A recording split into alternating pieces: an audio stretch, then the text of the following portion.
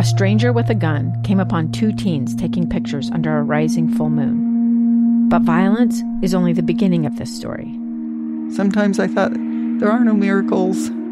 Yeah, there are, and this is a big one. I'm Amy Donaldson, and I've spent my career talking about how lives are undone by violence. The Letter is a podcast about how lives are remade. Follow The Letter at theletterpodcast.com or wherever you get your podcasts. Inside Sources with Boyd Matheson.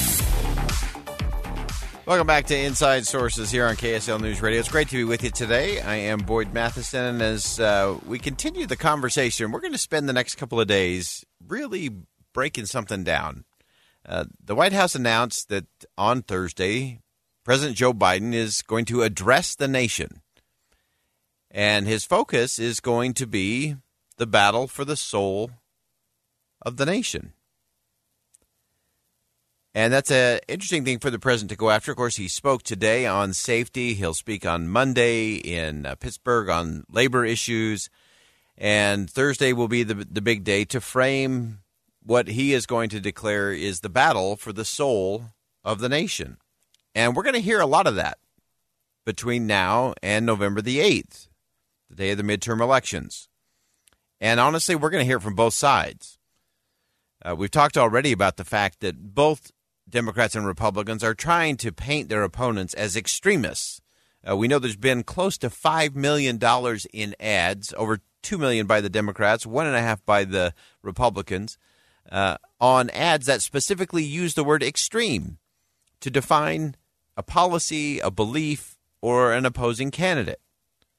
And so that's going to be part of it. And so then you can very easily whip into the phrase that this election is a battle for the soul of America. And I believe that is the wrong phrase, that is the wrong battle, that is the wrong war. And so when you hear politicians claiming that this political election is for the heart and soul of the nation, the first thing you got to stop and ask yourself is, what are they really saying? What they're saying is that the soul of the nation belongs to political parties, to politicians, or to institutions of government. And nothing, and I mean nothing, could be further from the truth. I firmly believe that the heart and soul of the nation is not found in Washington, D.C. It's not housed in the Capitol building. The soul of America certainly is not kept in Congress or held by its members. It's not cataloged somewhere in the Library of Congress, and it's not stored in Fort Knox, by the way. The soul of America isn't lurking in the marbled halls or the chiseled stone monuments of our nation's capital. It's not in the White House. It's not in the West Wing. It's not controlled by any woman or any man that resides or works there. The soul of America can only be found in the heart and soul of the American people. And that's what we're going to point to over the next couple of days. We're going to be equal opportunity offenders. The president will be talking about it. Republicans are going to be talking about it as well. Adlai Stevens, a U.S. politician and diplomat, former governor of Illinois. He ran for president in 1952 and 56. He very eloquently wrote, when an American says that he loves his country, he means not only that he loves the New England hills, the prairies glistening in the sun, the wide and rising plains, the great mountains and the sea. He means that he loves an inner air, an inner light in which freedom lives and in which a man can draw the breath of self-respect. The soul of the nation is found in that inner respect, that self-determination, that selfless commitment to community and to country. It's also grounded in respect for the dignity of others and tolerance, valuing the unique value in every life, at every stage, in every station. I love what former Secretary of State Condoleezza Rice once said. She said, the essence of America, that which really unites us, is not ethnicity or nationality or religion. It's an idea. Now, America has been described as a mirror. And I believe the great American mirror is what allows individuals and communities to look upon themselves and measure the things that actually matter the most, to reflect on principles and values and assess to what degree they can see themselves living up to what they profess to believe. That's where you find the soul of the nation. Ultimately, citizens can look with hope to see the distant reflection of their own vision of the future. So this mirror of America is what reflects the soul of the nation. The soul of America can't be observed merely in its natural resources, its natural beauty, its cities, or even the greatness of the Republic's inspired form of government and the freedoms and liberties it fosters and preserves. But you can see it in a lot of interesting places. And we're going to talk about those in the coming days of where do we actually see the soul of the nation. Jacob Needleman wrote a book called The American Soul, and he actually described the country this way. He said, the deeper hope of America is its vision of what humanity is and can become. It's not a set of policies. It's not political parties battling it out for power. It's the recognition and respect of our fellow human beings' humanity, of their dignity. It helps us transcend that us and them tribalism and form the foundation of a more perfect union. That's the test.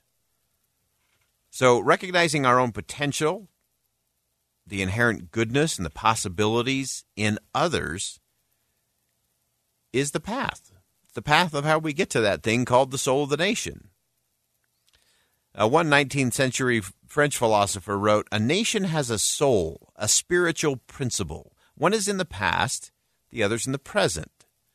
One is the possession of a rich legacy of memories. The other is the desire to live together and to value what they have in common. So America does have a soul. It does have a spiritual principle. It's a redemption story. And remembering that such things belong to we the people, I think is so significant. Because each of us individually, all of us collectively, living up to the better angels of our nature, that's the real test for the soul of America. And no president of either political party, no politician, regardless of where they're from, owns that. But we're going to hear that over and over again in the coming weeks. And so we're going to try to dig a little bit deeper.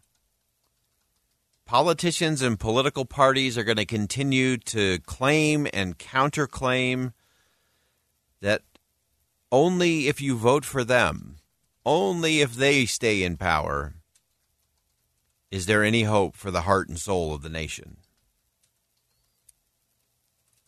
And they will. They'll actually try to convince us that America's soul is something to be fought over, won, and controlled by factions that are dueling for power. And so here's my first warning for you, to just be aware that when you hear that, this is the battle for the soul of the nation. The so-called leaders are going to reveal in their own reflection, their own personal mirror, their motivations. And that they don't understand the real notion of this nation or the people who actually make it most extraordinary. And so over the next several days here on Inside Sources, we are going to look at where the soul of the nation is, where it is found, where it is housed, what it looks like, feels like. What is it that really strengthens it? And what undermines it? What defines it? So that we can cut through the noise, the rage, the chatter that we're going to hear from now until November. I'm convinced that the soul of America can actually only be found in the heart and soul of the American people. Thanks for joining us on Inside Sources today here on KSL News Radio. And as always, as you go out into the world, make sure you see something that inspires, say something that uplifts, and do something that makes a difference.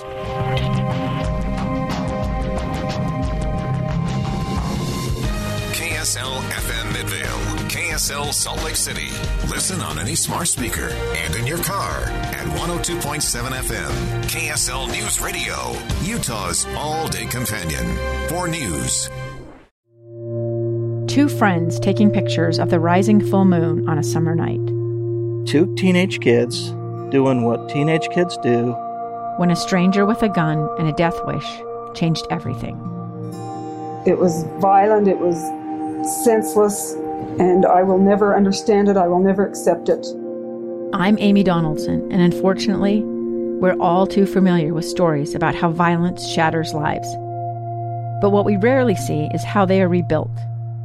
In a new podcast, The Letter, we relive tragedy, but only so we can hear the rest of the story.